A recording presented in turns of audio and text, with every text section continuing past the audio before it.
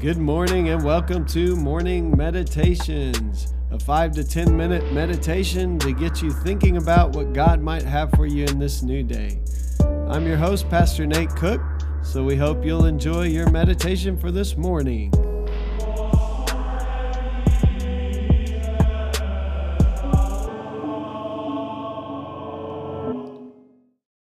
Hey, this is Pastor Nate, and this is your morning meditation for this morning.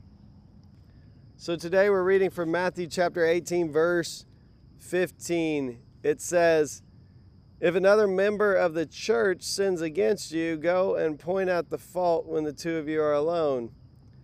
If the member listens to you, you have regained that one. But if you are not listened to, take one or two brothers along with you, so that every word may be confirmed by the evidence of 2 or 3 witnesses. If the member refuses to listen to them, tell it to the church. And if the offender refuses to listen to even the church, let such a one be to you as a Gentile and a tax collector. Truly I tell you, whatever you bind on earth will be bound in heaven, and whatever you loose on earth will be loosed in heaven. Again, truly I tell you, if 2 of you agree on earth about anything you ask, it will be done for you by my Father in heaven. For where 2 or 3 are gathered in my name, I am there among them." So I want to get into something before we actually get into the content of the text about Scripture. And that is that there are generally 3 voices in Scripture. There is the voice of what's actually happening. So these stories about Jesus are things that happened. Then there is the voice of the person who's writing it for their community. Now in the Old Testament, that would be someone writing it for Israel to read. And the New Testament, it would be writers writing, like Matthew here, writing for the church. And then there's a third voice, and the third voice is you and I. We're the eavesdroppers, we're the onlookers. And every once in a while, those voices get a little mixed. And so I want to point out a couple things in this scripture that are interesting about it. I'm not saying it was added on later, although it kind of appears that. I haven't been able to find that as I've been looking at it. But there's definitely something going on. Matthew's definitely writing to the church here, more than just kind of recording history. Because, first of all, it says if a member of the church. Well, if Jesus is saying this there is no church yet when Jesus is still alive. Like, the church hasn't grown up yet. The church grew in the wake of Jesus' resurrection and ascension. And so he might be talking about the temple, although I doubt it. This definitely feels more like something Paul would write to an early church. Like, it feels like it's talking about a small church community that tended to grow up after Jesus died. So there's a question mark for me as soon as I read it on, is this authentic words of Jesus, or is Matthew kind of writing in the spirit of Jesus here? And that happens all throughout Scripture. If that bothers you, I don't know what to tell you other than you're just going to have to learn to deal with it if you really want to read Scripture. Because it happens in Scripture that the person writing it kind of editorializes it. Writes their own kind of maybe version of it. And that is because people in these times did not think about history and science like we do. They weren't so concerned about facts and data as we have been since the age of reason or the Enlightenment. So that's only been a few hundred years ago. So when this was written, this wouldn't have been a big deal. But it definitely sounds like Matthew is talking more about the early church than about Jesus' disciples immediately. And then the second thing that bothers me in this text a little bit is that it has Jesus saying, treat that person like you would treat a Gentile and a tax collector.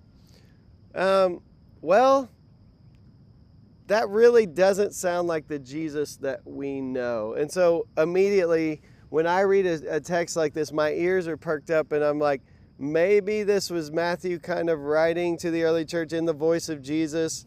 And I know that's going to bother some of you. But like I said, if you read the Scripture too much, like so many people just have a little bit of Scripture knowledge, and that doesn't bring up too many questions. When you read the scripture a lot, you will have questions. If you don't, then you're not reading it very deeply. And so it brings up some questions for me. Not saying I don't believe it, not saying I'm not going to listen to it, but I'm just saying, is this actually Jesus, or is this someone writing in the early church? So that second voice, not the immediate thing that happened, but maybe the second voice. And so this is a question we have often in Scripture, is we need to listen to the three voices. Obviously, the third voice is us listening to the text. So otherwise, what's written here isn't too bad. The only thing I would have a little bit of a question about is this treating someone like a Gentile and tax collector. So the question is then, how should we treat the person? So if this is Jesus, how did Jesus treat Gentiles and tax collectors? What it sounds like in the text is that you're supposed to kind of distance yourself from them. So here's the actual text. The actual text is talking about when you have this kind of disagreement in the church, and here it feels like one person is kind of clearly in the wrong. They've kind of strayed from the path. And when this person strays from the path, how do you handle it? When people in the church don't act like people, who are living in the kingdom of God, when there are these obvious things in the church that maybe don't look like church people. And these are things that the world points out to the church all the time. I mean, the world is always saying, that's why I don't go to church, because there's hypocrites in the church. So if you see something, then you should approach your brother or sister alone. Like, if you have a problem with someone, you go to that person. And that is straight from the words of Jesus. Jesus says that you should go to someone that you have the problem with. And then what happens if the problem can't be resolved?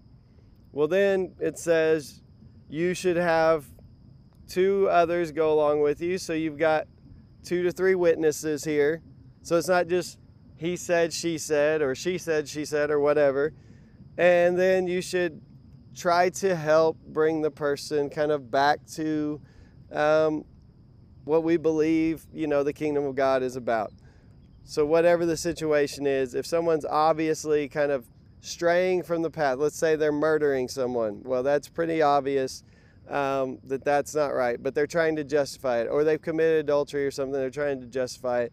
Then the idea is to go to them and try to restore them one-to-one at first, and then bring some witnesses.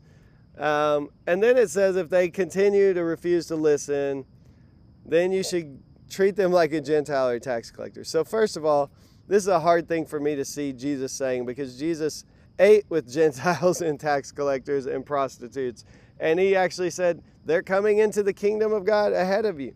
So what it means is there is a time when, if someone is causing such a disruption in community, there are times to set boundaries and say, hey, maybe this isn't the place, or whatever. And I think, in church services and worship, we want everyone to be welcome. We want to be an open, inviting community. But if someone's coming to intentionally harm the whole flock, then at some point there has to be someone who stands in and kind of says, hey, we need to talk about this. And then if the person won't listen, there has to be some healthy boundary. And I would say this is a passage that you have to be really careful with, because a lot of people take this and run with it. And that's why, first of all, when it raises questions when I first read it, I'm not going to make this my whole doctrine of church. I'm not going to be like, okay, good. Now I can just go tell everybody what's going on with them. And if they don't like it, they can get out. And people have done that kind of stuff. That's what I'm saying. That's why it's dangerous to read Scripture without understanding some of the nuances, some of the layers of Scripture. People will take one verse like this, pull it out of context of everything else Jesus did and everything else Jesus said, and they'll make a whole doctrine out of it. And so they think they're supposed to go around the church telling everybody what's wrong with them, when Jesus clearly says, don't judge lest you be judged, and if the same measure you use, it will be measured to you. So we have to weigh Scripture against itself. But there is a point here that says, there has to be some kind of order if you're going to have a community. If someone's damaging the community, then try to restore them. Don't just kick them out. Try to restore them, but if they just continually won't be restored, maybe there's a time for a healthy boundary. And then he gives them the authority to kind of administer the church. Whatever you bind on earth will be bound in heaven. Whatever you loose on earth will be loosed in heaven. And then he says these famous verses. Again, whatever two or three of you whatever you agree on earth, whatever you ask, it will be done for you by my Father. For where two or three are gathered in my name, I am there among them. So we know that God is here right now in my backyard, and I am by myself, and we know that God is with us all the time. But what does that mean? There's something about gathering together, and it's been all throughout the history of the church. The faith was not meant to be lived alone. And so there is a way that God is with us together, that God is not with us alone. Not that it's more special or that it's better necessarily, although it is. There's an encouragement, there's a unity, there's this sense of how could we even live out the commands of God if we weren't with the people of God? Like, how can we love our neighbor if we're not with our neighbor? And so there is this sense that God meets with us as we meet together. And that's why the early church is consistently saying, don't give up on meeting together. But I think what this text tells us is when we meet together, sometimes it will get messy. Sometimes not everyone's going to agree on everything. Sometimes people are just going to go a little bit off the rails and could harm the community. And at that point, you want to be gentle, but you also want to protect the community. And so I would say to you, if you've been hurt by a church who kind of took this and ran with it, that I'm sorry that happened to you. Like, I know that people take scriptures like this and use them as weapons. Like I said, as soon as I read it, I have a couple of question marks. So I'm not going to make it the doctrine that I base my faith on. I think love God and love your neighbor would be a doctrine that I would base my whole faith on. Like, that's the greatest commandment. But I do think it's important that we meet together. I do think it's a reality that anytime, I don't care what community it is, if it's a community that has no semblance of faith in any kind of deity, any community on this earth that gets together will have conflict. And what this scripture is saying is how can we deal with that conflict in the best way? And that you have been given the authority, Jesus says, to his disciples to administer the church. But I think we need to be careful with that authority, that we don't take it as a license to just be the police of everyone, because ultimately we know God is the judge of all people. So today in your relationships, I would say one thing to you. I always encourage you this: find a church community to love people, to be loved. Some of my greatest joys have been in the church community. Some of the greatest people I've had the privilege of knowing, just good, loving, kind people. And it might get messy from time to time. But I think Jesus is saying, don't give up on it. Here's a little process for helping to deal with that thing. But try to do it in love. Try to do everything you can to keep everyone in the flock. But maybe there's some time to set healthy boundaries. And I think that's true in our personal lives as well. That if someone is continually just causing harm to us, obviously there's a time to set some healthy boundaries. I don't know that Jesus would have said treat him like a Gentile or tax collector, because I think Jesus probably ate with those people as much as anybody.